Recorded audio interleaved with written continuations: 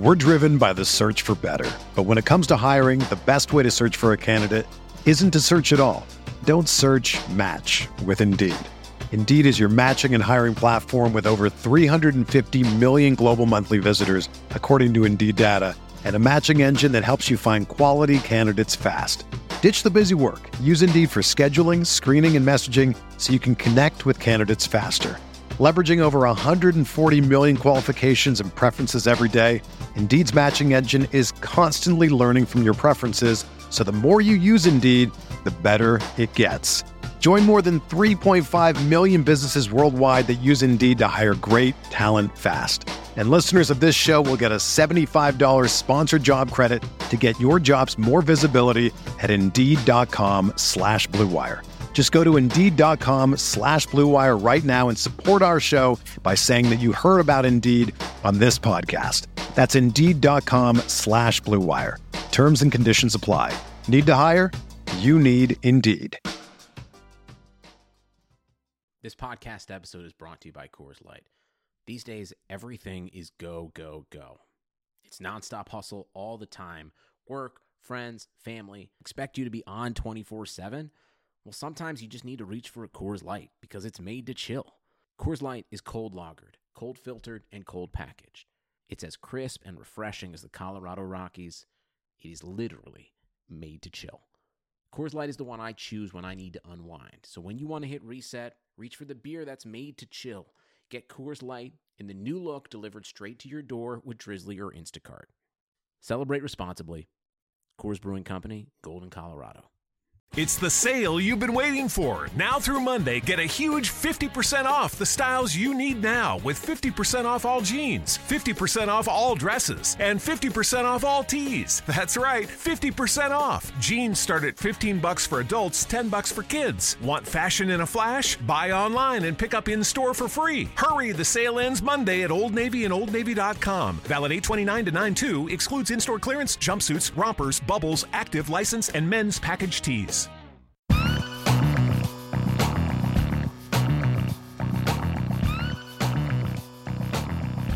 Hey, you're listening to the December 4th, 2017 College Football Show, a RotoViz Radio podcast. I'm Kyle Pollack, on Twitter at KylePollackFF, and joining me is my co-host, Jordan Hoover, on Twitter at JHoover9787. Jordan, how you doing today? I'm doing really good, Kyle. I wanted to wish you a happy Josh Gordon Day. I know that pretty much the entirety of the fantasy football community on Twitter has been awaiting this day for 3 years now, and he failed to score a touchdown, but he performed extremely well against a really tough defense. So not really college football related, but he's just a guy that, I really enjoyed watching a couple years back, and I'm glad that he's back and seems to have things straightened out. And he's, just a good addition to the NFL. But transitioning back to college football, we had a pretty exciting conference championship weekend yesterday. We had a bunch of games. Some were blowouts, some were close. So we had a nice variety, I think. And we also have, we're back recording on our normal schedule tonight, Sunday night. So we had the final version of the college football playoff rankings unveiled this afternoon, as well as the full slate of bowl games. So we have a ton to get into. Yeah, we're not going to do any previews this week because the only game this actual week is Army-Navy, which is a good game, but the bowl season already decided, not a lot to talk about there. We're going to dive into the playoffs a little bit, kind of give our thoughts on that, recap this week, also talk about the Heisman, which is coming up this week. So it should be a good show all around. Like Jordan said, championship weekend was this weekend. I think the big game that everybody was looking for was kind of the SEC title game. So that's kind of going to be the first one we dive into. Georgia steamrolled Auburn 28-7. Auburn jumped out to a 7-0 lead, and then it was all Georgia from there on out. Their rushing attack really was able to do most of the work for this game for them. DeAndre Swift had a really long touchdown where it looked impressive, 64 yards, had some great blocking there. We kind of touched on that last week, how if Georgia wanted to come back and win this game after getting killed by Auburn initially, their line really needed to step up and take over the trenches, and they were kind of able to do just that. Their defense looked solid all around as well. Had 2 fumble recoveries for Roquan Smith, their linebacker, who's a pretty talented guy. He should go first round in the next few years. And Jake Fromm also looked a lot better. That was another thing we touched on. He does not look like a freshman, and he, while he wasn't phenomenal by any stretch, he did exactly what he needed to do. 16 for 22, no turnovers, 2 touchdowns. So solid game for Georgia. Got them into the playoff. They'll be playing number 2 Oklahoma in the Rose Bowl, so kind of a different matchup than what you usually see out there in California. That's a game I think a lot of people are excited for.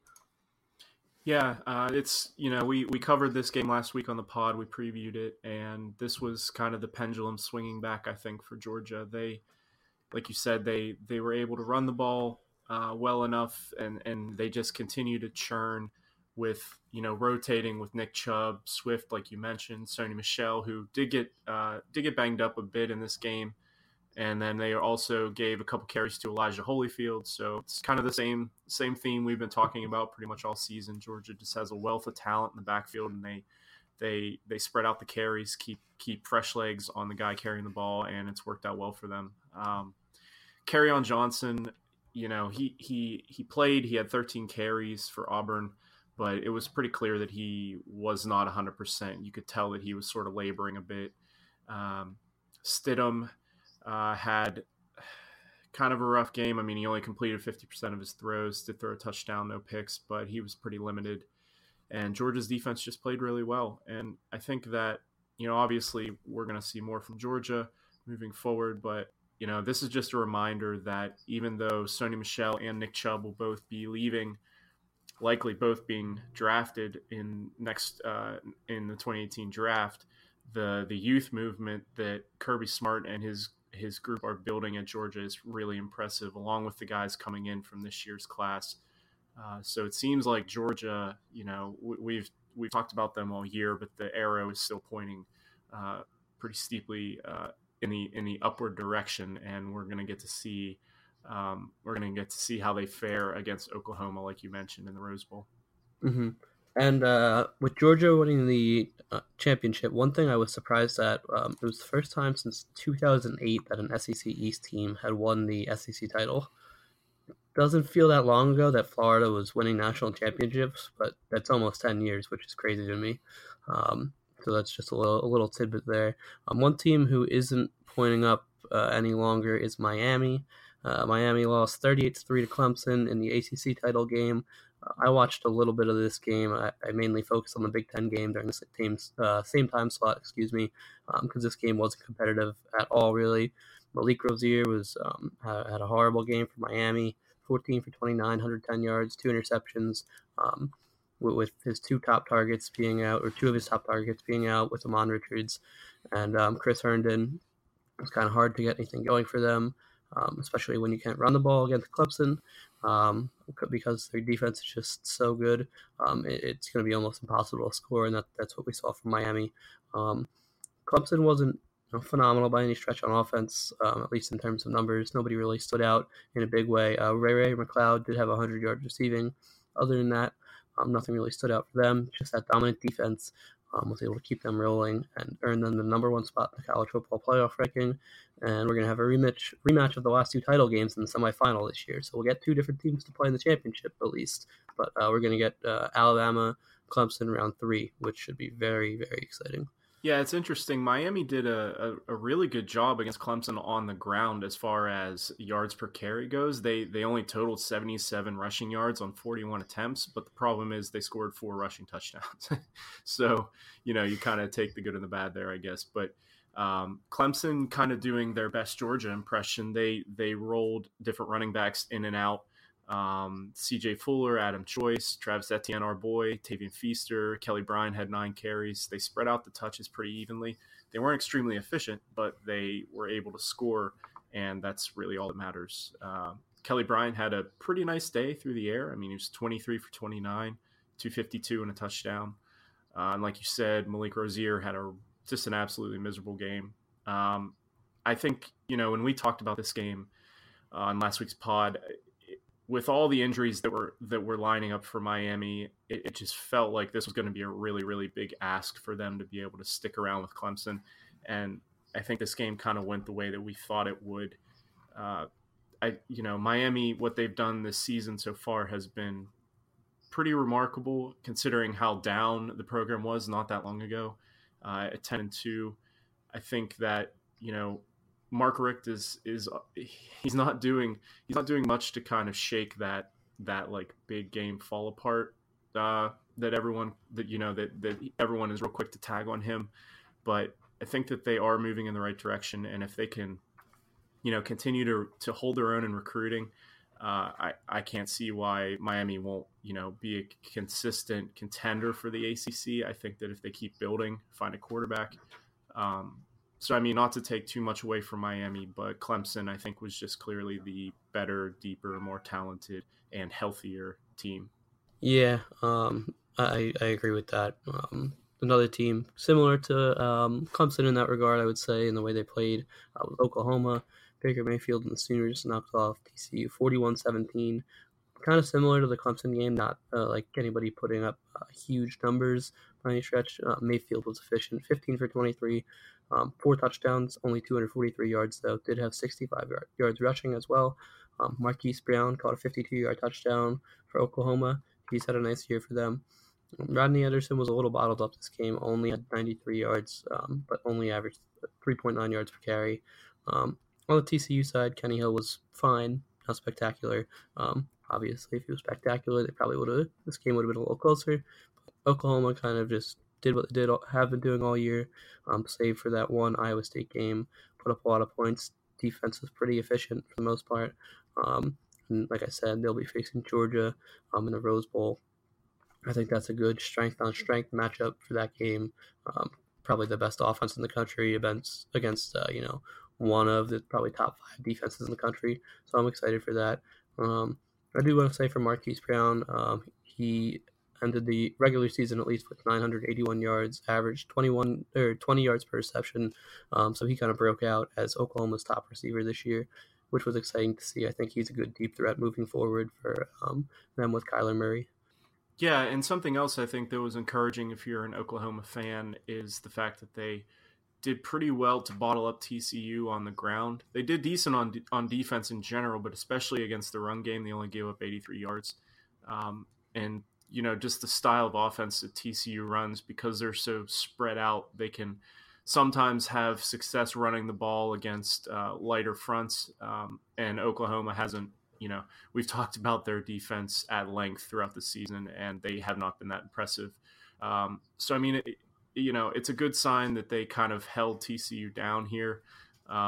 Hopefully they can carry that confidence moving forward against Georgia. We'll see, because there's really no debate that I think we feel pretty confident that Oklahoma can score on Georgia. It's definitely a step up in talent, I think, defense, as far as that's concerned. But I don't really have much concern that Oklahoma is going to score. But if their defense can kind of tighten up and control Georgia, that sets up as a nice matchup. So it'll be interesting to see if they can kind of carry that over, because, TCU, they have talent. They have talented running backs, but nothing like what Georgia is going to throw at Oklahoma. So that'll be actually a matchup coming up in that game that I'll be paying particular attention to.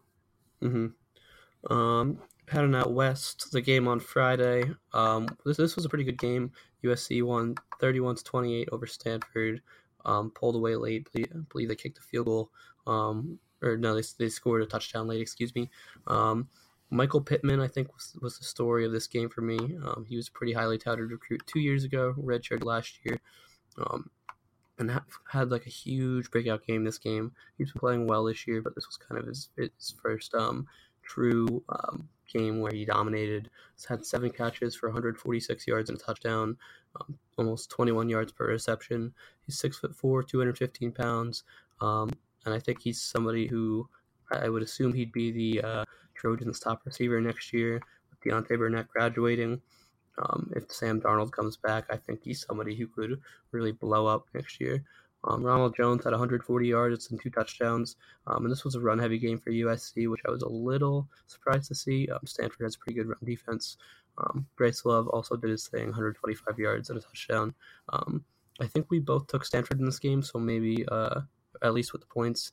I believe Stanford was plus 3.5 or plus 4. So maybe a little surprised by the result there. But overall, I think this was one of the better games of the weekend. Yeah, and I was pretty impressed with Sam Darnold. He was completed about 70% of his throws. He had 2 touchdowns, no interceptions. And that was something that I noted in the preview for this game, is that it seems like he's sort of getting right down the stretch over the last 6 or 7 games or so. I think that he's been playing much better, at least more efficient. And he showed that again against Stanford, who is, they're no pushover defense. And so that was good to see for USC fans. Like you said, Ronald Jones, he had 30 carries. He pretty much was the workhorse in that backfield. Bryce Love had 125 yards and a touchdown. Stanford's passing game was kind of hit or miss. KJ Costello was only 10 for 22, but he hit a couple long pass plays. Caden Smith, who I believe is tight end, correct? Correct, yes. 4 catches, 80 yards, 2 touchdowns. So they were kind of all or nothing in the passing game. But I still do like KJ Costello. I think that he should be the guy moving forward. We'll see what happens, over the spring and summer. But I think that he's kind of brought, this wasn't necessarily his most efficient game, but I think that he's kind of brought a little bit of stability to the passing game. They still have a lot of work to do there, obviously. But and Stephen Carr, I don't know if everyone saw his one run. I think it was only it might have been an 11-yard gain, but there were some joystick moves, completely just leaving people behind. He's so insanely talented, and it's one of those things where I know that this game was on Friday night, and then rolling into Saturday night, it seems like every game we see a new RB1 for the 2020 class comes up, and it's just a matter of who we've seen last. And I noted on Twitter that it's getting really hard not to be extremely optimistic about that group. And we, as dynasty analysts, Devi, we always seem to get enamored with a couple years out, and then it always seems to fall a little bit short. But this 2020 running back class, it's going to take some sort of meltdown for it not to be impressive, just the way that it looks right now. Yeah, and just touching on Caden Smith real quick. He's a redshirt sophomore tight end for Stanford, and he's came on strong the past 3 games. I believe he was the number 1 tight end in his recruiting class. If not, he was right up there. 3 touchdowns his last 3 games, and then 43, 65, and 80 yards. So he's kind of picked it up, and I think he could be, similar to Zach Ertz, kind of in that mold as a Stanford tight end. It's a pretty easy comparison to make. I haven't watched a ton of him. I know he's not as physical as Ertz is as a blocker. I know he's because he's a redshirt freshman, but 6'5", 250, already has that great size. So he's somebody who I think could develop into one of the better tight ends in the country. And probably the best Power 5 game of the weekend was the Big Ten title game. Ohio State defeated Wisconsin 27-21. The big story of this game for a lot of people was Turf Guy fixing the field late in the fourth quarter. That got a lot of play on Twitter and even on TV because there was a long delay there. We got okay JT Barrett this game. I don't think we got good or bad JT Barrett. He wasn't phenomenal by any stretch, but he kind of came up when it mattered. And I think considering the circumstances that he had knee surgery earlier in the week, he played pretty well. I'll give him credit there. Was 12 for 26, did have 2 interceptions, but also threw for 2 touchdowns, ran for 60 yards on a touchdown. J.K. Dobbins had a 77-yard touchdown where he accelerated it on the corner and just blew past 3 Wisconsin defenders in a matter of 2 seconds, and it was pretty crazy to watch.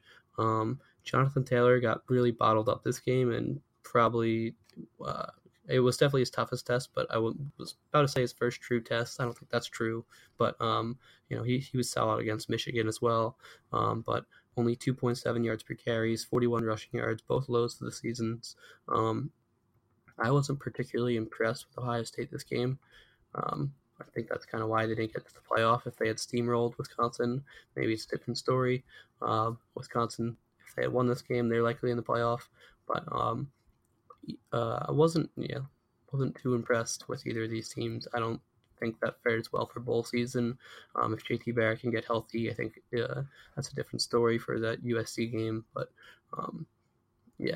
I don't think Ohio State deserved to make the playoff personally. We'll kind of get into that later, but this game kind of just reaffirmed that for me. Yeah, and just touching on JT Barrett quickly, I agree that he had 6 days, I believe, to recover after he had surgery on his knee, and he carried the ball 19 times. It's just pretty wild. I mean, we've talked a lot about him on this podcast all season, and yeah, I mean, it was a kind of ugly game throwing the ball, but he did enough to get the win, and they're conference champions now, so that's nothing to sneeze at either. Like you said, they did get bumped from the playoff just narrowly, but I think that, like you said, we'll talk about this shortly, but I think that what it really comes down to is that loss to Iowa just looked really, really, really bad, and it was a tough spot. Iowa at home, we talked about that a bunch. They almost beat Penn State earlier in the season. So it's a trap spot, it seems like always. But, that's it. I think it was too much to overcome. And, yeah, a good call on Dobbins, too. He's just reaffirms what I just said regarding Stephen Carr. Just takes another game, and then there's a new RB1 for the class. But it seems so deep and talented at the top. And Jonathan Taylor as well. He had like you said, he had a tough game. Probably this had to have been his worst game of the season. He only had 41 yards.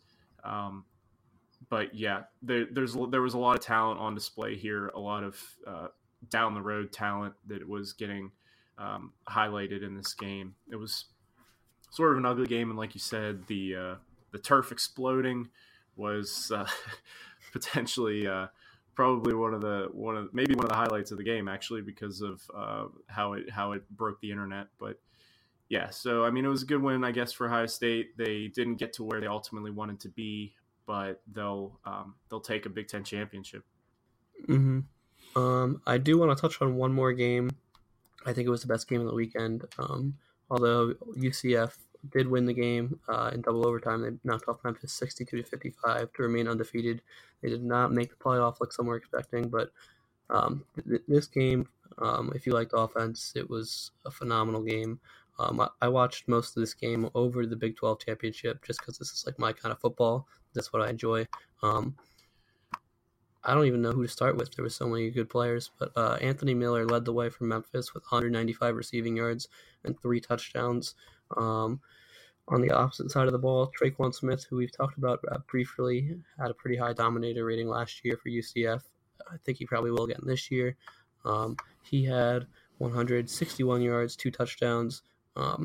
Someone who I don't think will declare, but certainly has an NFL future, has improved in each of his 3 seasons, went over 1,000 yards after this week's game, also 20 yards per reception, 13 touchdowns, solid year for him.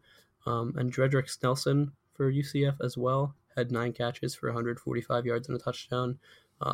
He's been productive this year, but this was kind of similar to Michael Pittman. This was his first real game where he blew up. And he's someone who, he was a pretty highly heralded recruit coming out. He was between Penn State and UCF, so I watched a good amount of his high school film. I liked him coming out. Someone who I think has an NFL future, and if he can develop further and have a big year next year, with him, Mackenzie Milton, and Traquan Smith coming back, I don't see any reason why UCF wouldn't be a top 15 type team coming into the year again next year. Milton had a great game, 494 yards, 5 touchdowns. Riley Ferguson also had 4 touchdowns and 471 yards on the opposite side, and this was just a fun game to watch. I really, really enjoyed watching these 2 teams play, and I'm excited to see them both play in their bowl game. Yeah, and the over-under for this game was in the mid-80s, which is pretty wild. You don't see that very often. That they obviously crushed the over-under. Given all the overtime, there were 21 points scored, but still, high-scoring game, like you said. If you enjoy offense, this was your kind of thing. They're almost 1,500 Yeah, 1,500 yards of total offense almost.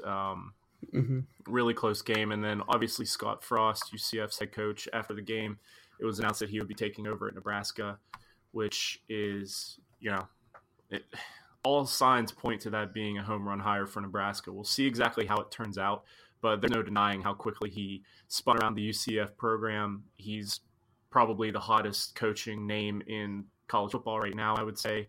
Highest profile going back to his alma mater. So, I mean, if you're a Nebraska fan, it's been a really rough year, and I think that you can kind of take consolation in the fact that hopefully the program can kind of get rebooted with Frost coming in. And yeah, you named a bunch of guys. Anthony Miller is a guy that has been really, really, really good this year, and I think he's kind of going to become a household name as we move towards the draft process. I don't know exactly where he'll end up getting drafted, but I could see him being a riser and hopefully going to a good team into a good situation. So I mean, it was a crazy offensive game. It was a noon kick, and yeah, if you love offense, you would have loved this game. Now we're just going to take a quick minute to talk about Draft. If you love fantasy football, you need to try our new favorite app, which is Draft. You do a draft, it lasts for just 1 week. There's no management. All you have to do is set it and forget it. It's a best ball style league. Once you're done drafting, no trades, no anything like that. They even take care of last minute injuries for you. Drafts are starting every couple minutes. You can even join one right now. And the best part is you get to play for cold, hard cash. Drafts are playing for starting from just $1, so this is a draft for everyone. You can come join us on Draft today if you download the app at any time, or go to playdraft.com on your computer. And for a limited time only, all new players get a free entry into a draft. You make your first deposit if you use our promo code RVRadio. So you get to play a real money game for free just for using that promo code RVRadio on your first deposit on Draft. So just search Draft in the App Store or go to playdraft.com and you can come play for free with promo code RVRadio. So we're not going to do like a full preview of these games, the playoff games, because obviously they're not going to be played for almost a month. But we do just want to kind of briefly touch on them, kind of break down the last set of rankings and maybe, just a little discussion on them. So Alabama was able to get in over Ohio State. Ohio State finished ranked 5th. Alabama ranked 4th. I kind of touched on that before. I thought that was fair. Like you said, that Iowa loss just really did it for me. And Oklahoma as well, losing at home by that much to a team that you could potentially face in the playoffs, I don't think bodes well. Alabama only had one loss to an Auburn team, which is very capable. I know Ohio State won their conference title, but they probably had the better resume. But I think the job of the committee is to take the 4 best teams, and I don't think Ohio State was the most impressive team. That they narrowly knocked off Penn State, narrowly knocked off Wisconsin, struggled against Michigan. Alabama rolled against everybody except for Auburn. And I think you are allowed to slip up. There's only one undefeated team left in the country, and they clearly haven't played the schedule anyone else has played. And if Alabama is ranked number 1 for 13 weeks, I think that has to be taken into consideration about why they make it. And if Ohio State's AD is on the playoff committee and they couldn't get in, I think that does say something too. If they weren't getting in with their AD on the committee, they weren't getting in at all. So, yeah, I kind of agree with you. I think that this is probably the right decision. We touched on the Ohio State's loss to Iowa and just how bad that loss was. It wasn't a last second field goal win night game at home in Iowa like we may have seen coming. It was an absolute. They just completely laid an egg. I think that probably is tough to get off the minds of the committee. And like you said, Alabama lost to Auburn, who there were points during the season where they looked like one of the best teams in the country. And, they played a real tough schedule, looked really good. I think it's fair. And it's if I was an Ohio State fan, I could definitely see why you might be upset and be able to make an argument for why you should have gotten in. But I think that it's just, it's ever so slightly leaning towards Alabama. So I'm actually okay. I don't think there's a huge scrap to be had. And I think that the matchups that we kind of touched on at the top 4 are pretty interesting. So I think the first round of the playoff will probably be pretty exciting. Like you said, we have the Alabama-Clemson round 3 and the Georgia-Oklahoma game in the Rose Bowl that I think is kind of a clash of styles, which I personally really enjoy whenever we get a chance to see that. You know, the Oklahoma's extremely powerful offense, Georgia's really good defense and ground game. So I'm a sucker for those kind of contrasting style matchups. So that's one that I'm really looking forward to. Mm-hmm. And also of note, if you were wondering what the betting markets thought of Alabama getting in over Ohio State, Alabama is favored against Clemson. They're 1-point favorites, but it does say something. I think if Ohio State played Clemson, the line probably would have been something similar to what we saw with Miami this week, where I think that was about 7 points, right? Somewhere in that range. I think it kind of would have been there. So it seems like you're more excited about that Georgia-Oklahoma game. I am pretty excited to see this Alabama game. I don't know which game I'm more excited for, but if, just touching on that briefly, I think it's going to be kind of similar to what we saw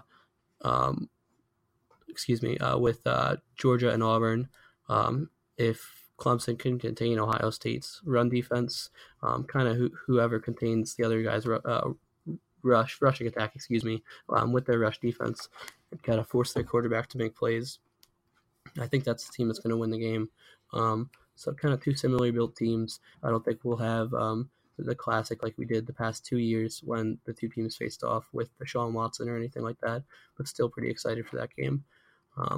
So that's all we're gonna touch on for this week with these. Don't want to dive too deep into it. We'll have a preview episode just for those.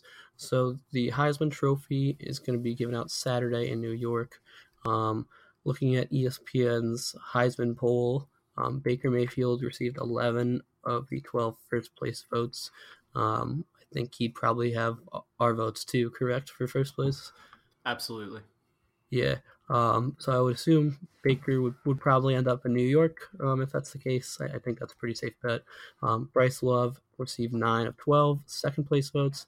Mayfield received 1. Lamar Jackson received 2. Jackson also received the other first place vote, which I'm happy to see. I think he deserves to be in New York as well. He received the majority of the third place votes. I think after those three is kind of where it gets interesting. I think Jonathan Taylor could have potentially played himself out of New York after this weekend with that showing, if they do only take 3. If they take 5, I think with his body of work, he deserves to be there. And then it'll kind of come down, I think, to probably Saquon Barkley and Rashad Penny. Khalil Tate, Kerryon Johnson, Mason Rudolph, and Ed Oliver are also listed on the poll as the top 10 vote getters. But Kerryon Johnson had 6 points, and then Tate, Rudolph, and Oliver had a combined 4, so not totally in consideration there. I think it would come down to Barkley and Penny for most people. I would personally take Barkley. I know he hasn't had the statistical year Penny had. He also hasn't played the schedule, or Penny also hasn't played the schedule he has. And I think while he might not be the most dominant statistical player in the country, I think he's probably the most exciting to watch, or one of them. Don't think he should win. Don't think he should be a top, 4 to 5 guy, or should be a top 5 guy, but not, top 3 to 4 in votes. But I think just based on what he did early in the year, his game against Iowa in particular, and even Ohio State with that kickoff return, I think he just deserves to be in New York, be recognized a little bit with that. Yeah, I think that it's pretty clearly Baker Mayfield as the one, and then a bit of a gap, and then I think it gets kind of messy with the rest of the guys that you pretty much mentioned. I just wanted to touch on Lamar Jackson.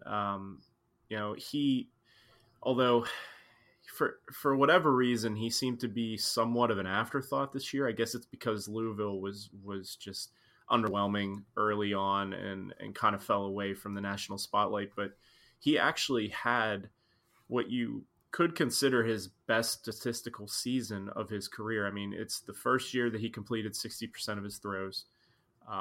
He only threw 6 interceptions. He had a 9.3 adjusted yards per attempt. That's the best of his career. his rushing yardage fell ever so slightly, about 100 yards less, 4 less rushing touchdowns, but he actually averaged more yards per carry this season, 6.9. That's another career high. So you could make the case that this was his best season. I don't necessarily think that, I think Baker should be the one who wins, but Lamar Jackson, for having what could be his best year, he's just kind of quietly gone through the season. And Bryce Love started off so hot, kind of, it faded off a little bit late in the year, but a lot of that had to do with his ankle injury, I think. I don't know if he's really been right for the last couple weeks. Still producing, but not to the, insane levels. That I agree with you on Barkley. I think that I don't necessarily think it's a question that he's one of the best players in the country, but his statistics probably aren't good enough to warrant him being in that top 3, like you said. I think a lot of that also has to do with the fact that defenses were really keying in on him late in the season, which opened things up for Trace McSorley in the passing game for Penn State. But, the production really just wasn't there, I think, to warrant him being in serious contention to win. Rashad Penny is extremely productive, but like you said, he obviously plays a little bit softer schedule than the majority of these other guys we're talking about. And Jonathan Taylor, just the simple fact that he amassed that much rushing yardage at such a young age, I think he absolutely belongs in this discussion. So, I guess that's 6 guys. So not going to have 6 guys sitting at the ceremony, but I think what it really comes down to is Baker Mayfield should win the trophy. I don't really feel I don't really see an avenue for someone to convince me otherwise. And so that's kind of where I sit. Yeah, I haven't kept up on Penny after their first couple games where they played Arizona State and Stanford, just because the games aren't that great to watch. But I didn't realize he ended the year with 4 straight games with at least 200 yards rushing and 2 touchdowns. That's pretty amazing. So hitting almost 1,000 yards in your last 4 games with 9 touchdowns warrants you some consideration. Excuse me. And like you said with Jackson, I think Jackson is probably the most valuable player to his team in the country. If you were to take Lamar Jackson off Louisville, I don't think they're a bowl team, but I think Baker is, without a doubt, has had the most impressive season. Moving on to some non-player news, Jimbo Fisher went to Texas A&M. He did leave Florida State, signed a 10-year, $75 million contract, got welcomed down there today. Florida State hasn't got a coach yet. Their coaching search has only been going on for about 3 days as opposed to going on over a week and a half now for Tennessee, so at least they're looking pretty competent there. Willie Taggart appears to be the guy they're going after. From what I'm hearing, Taggart is expected to make a decision one way or the other in the next day or so. It sounds like he's leaning towards staying at Oregon, but obviously there's no guarantee. He tweeted out yesterday, looking forward to a great day tomorrow with our team, practice, find out who we play in the bowl game, team banquet, and then back on the road recruiting. Go Ducks. So that's all he's kind of said on the matter. I think that'd be a good hire for the Florida State, but they did kind of miss out on a lot of the premier coaches with Scott Frost, Dan Mullen, all are already gone. They are going after Justin Fuente and Charlie Strong as well. Haven't heard anything about Lane Kiffin going there. That'd kind of be fun. I haven't seen a word of that, though. But Taggart's their guy, and I think he's probably the best fit down there, having coached South Florida for so long. He knows the area, and he's clearly a good offensive mind, which is what Florida State needs after this dismal year. Yeah, and he's also, I believe, a Bradenton, Florida native, so he's really, really, really got strong, deep roots there.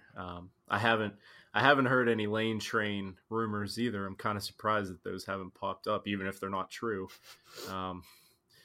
you know, that if anyone was to be the center of a fake news narrative for a coaching hire, I think that Kiffin would probably be involved.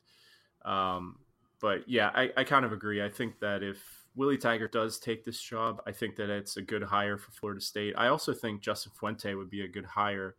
I haven't heard necessarily any strong, concrete information regarding him to Florida State, but I have seen his name floated around.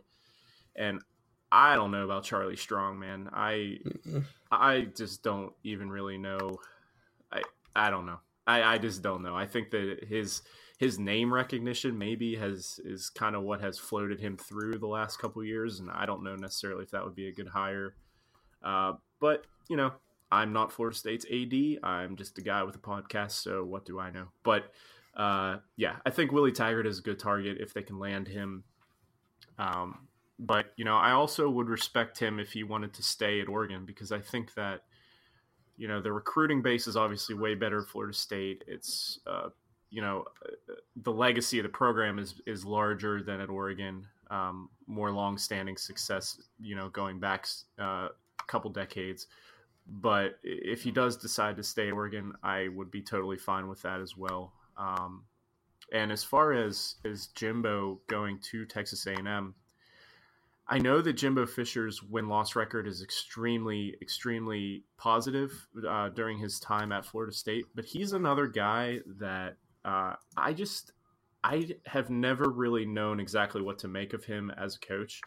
And that's not to say that he's a bad coach, because that's not what I mean, but he's not a guy that I would necessarily be jumping up and down if my school hired him. And maybe that's like a hot take and a bad take maybe, but I just don't really know. I don't know. Do you sort of feel the same way? Do you feel the complete opposite way? Like, what are your thoughts on Fisher? I'm kind of with you. I know he's a good recruiter, but I can't really get a read on him as a coach. It seemed like Jeremy Pruitt did a lot of the work on defense for Florida State when they were competing for national titles, and when they lost him to Bama 2 years ago, they've kind of taken a step back on defense. And you know, he had Jameis on offense, obviously, and they were an elite team then. But when he hasn't had a quarterback like Winston, I feel like they haven't been like a national powerhouse type team. They've been a team that competes for ACC titles, but not a team that necessarily would compete for national titles. Now, and this season, real quick, just in this season, I think is a really good example. Like, it's a very small sample size, obviously, but like you said, he did not have, once Francois went down, he did not have a legitimate starting quarterback, and things kind of fell apart. And it's not that Florida State wasn't talented, because they are talented. They have talent on that team. And if you're a top flight head coach worth $75 million over 10 years, you would think that you would at least be able to rally it and keep the ship afloat, which he wasn't really able to do. And maybe he already had one foot out the door this year. Maybe the kids knew it. I don't know the inner workings of the locker room, but I don't know. It's just like this nagging feeling I have about him that I'm just not entirely sold. Yeah, it seemed like that relation had just kind of fractured over the course of the past year and a half. Kind of similar to Mark Richt when he ended at Georgia. It was kind of just good for both parties to move on and get a fresh start. But when Winston was there, I'm looking now, they were 14-0 and won the national title, and 13-1 and lost to Oregon in the semifinal. Other than that, he has one 12-win season and 3 10-win seasons. So obviously, solid coach, but I don't know if he's in that top flight tier, top 5 coach in the country. Certainly wouldn't fully guarantee a $75 million contract over 10 years like Texas A&M did. It's crazy. It's crazy. I don't know why they did that, but I think that'll probably help A&M. Florida State has lost 8 commits since November. From what I saw, Jimbo just kind of stopped recruiting altogether in September. They lost 3 more today, lost 3 the other day. And I just looked Justin Fuente said, "We've been approached by other schools and have declined to talk to anybody." So it sounds like he's going to stay at Virginia Tech. I am interested to see what they do if they miss on Taggart. Would they go after a guy like Chad Morris or something along those lines? Hopefully Charlie Strong doesn't end up at Florida State, because I don't think that would end well for either party. I think Strong could kind of thrive at South Florida for a while. If we want to talk kind of about our favorite New Year's Six bowl game, I don't know if you're a fan of the Independence Bowl with Florida State. I'm not really looking forward to Florida State Southern Miss. I was hoping Florida State got put in the Belk Bowl against Texas A&M, because that would have been really fun. Oh man! But it didn't happen. So, I believe A&M is playing Wake Forest in that game. But you have two bowls down here. I'm interested to kind of hear your thoughts on both of them. Yeah, so I kind of cheated and took two. Two popped out off the list. The more the merrier. Sure. Two jumped off the list to me right away. The first one's the Las Vegas Bowl on Saturday, December 16th, between Boise State and Oregon. And the reason why I like this game, both teams kind of underperformed, I guess, what we would normally expect. These are generally double-digit win teams, or at least have been in the recent past. Oregon had to deal with some injuries. Justin Herbert went down, their starting quarterback, for a couple games and put them in kind of a tough spot. Boise State has been rotating quarterbacks basically all season. But I think I kind of had like a personal bias for both these teams, because when I was younger, I really liked both. And it might have been like crazy color coordination and blue field and, going back to like LaMichael James days. Like, I just really like both these teams, and I think it's an interesting matchup for two teams that have historically been, like I said, perennial double-digit win teams. Both kind of had a down seasons this year, but I think it'll present a pretty interesting matchup. And for my second one, I also took the Alamo Bowl, which is December 28th, Thursday, Stanford versus TCU. And again, I kind of hinted at it when we were talking about Oklahoma, Georgia. This is another one of really, really contrasting styles. TCU with their spread offense, Kenny Hill running point, and then you have Stanford with Bryce Love, and they would be, content running 3 tight end sets every single play if they could. So this is just another one where obviously getting a chance to see Bryce Love one more time is something that we should all take advantage of, but also just for the contrasting styles is why I'll be keeping an eye on that one. Yeah. For mine, if Nick Fitzgerald hadn't got hurt in the last week, I would have said the Tax Slayer Bowl on December 30th, Mississippi State versus Louisville. I think that would have been a really fun game to watch. But I'm actually going to take a different game, kicking off a half hour later on that day. Memphis, who I touched on before, is facing America's team, Iowa State, who everybody knows I love to watch. Iowa State's got a good defense that was able to hold a high-powered Oklahoma offense, just 31 points, and an offense that can put up points in their own right, David Montgomery. And then Memphis just put up 50-something points against UCF this week. So that's a game I'm really excited for. I think it could kind of go either way. It could be a shootout, could be a low-scoring game. Don't really know how it's going to fare out because they're two kind of wild card teams. So I'm excited for that game. Outside of the New Year's Six Bowl, I don't think there's as many options as in past years of like really intriguing matchups. That's just my thoughts personally. I'm not that interested in watching games like Boston College, Iowa, or Virginia Navy, or Duke, Northern Illinois. But there's always some crazy games that'll work out. So I'm looking forward to it. Bowl season's one of the best times of the year. So always got to enjoy it. My favorite name for a bowl has to be the Gasparilla Bowl on December 21st. Oh, the Gasparilla Bad Boy Mower Bowl. That's the best? Okay, I was going to ask. I had no idea what that even was, but I'm like scrolling through looking at the names and I see Gasparilla. And I was like, well, I mean, that's fun. And it's sponsored by Bad Boy Mowers. What a name. Yeah. Gotta love it. I wonder if the players get like a customizable mower deck or something as a gift, or it'll be interesting to see, I guess. FIU Temple. Yeah. Can't wait for it. Can't miss it. Yep. But that's going to do it for this week's episode of the College Football Show. For Jordan, again, he's on Twitter at jhoover9787, and I'm Kyle on Twitter at KylePollockFF, and have a great week. Take care, everyone. Thank you for listening to the College Football Show, a RotoViz Radio podcast. Our executive producer is Matthew Friedman. Please rate and review the RotoViz Radio podcast on iTunes or your favorite podcast app. Contact us via email at rotovizradio@gmail.com and follow us on Twitter at RotoVizRadio. And remember, you can always support the pod by subscribing to RotoViz at a 30% discount through the RotoViz Radio homepage, rotoviz.com/podcast.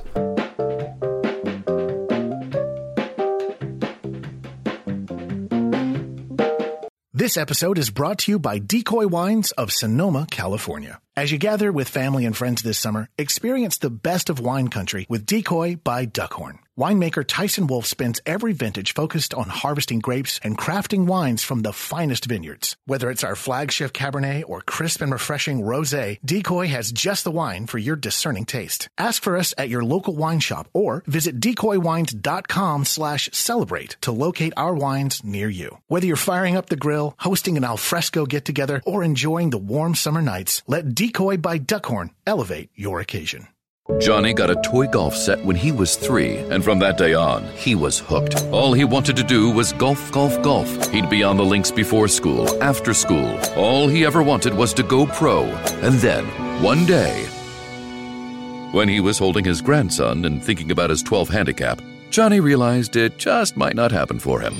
But you know what did happen for him? He switched to Geico and saved a bunch of money on car insurance. So that was good, and so was hanging out with his grandson. Nobody builds 5G like Verizon builds 5G, because we're the engineers who built the most reliable network in America. And the more you do with 5G, the more building it right matters. The more your network matters. The more Verizon engineers going the extra mile matters. It's us pushing us. It's Verizon versus Verizon. 5G built right from America's most reliable network. Most reliable based on rankings from RootMetrics second half 2020 U.S. report of 3 mobile networks. Results may vary. Award is not an endorsement.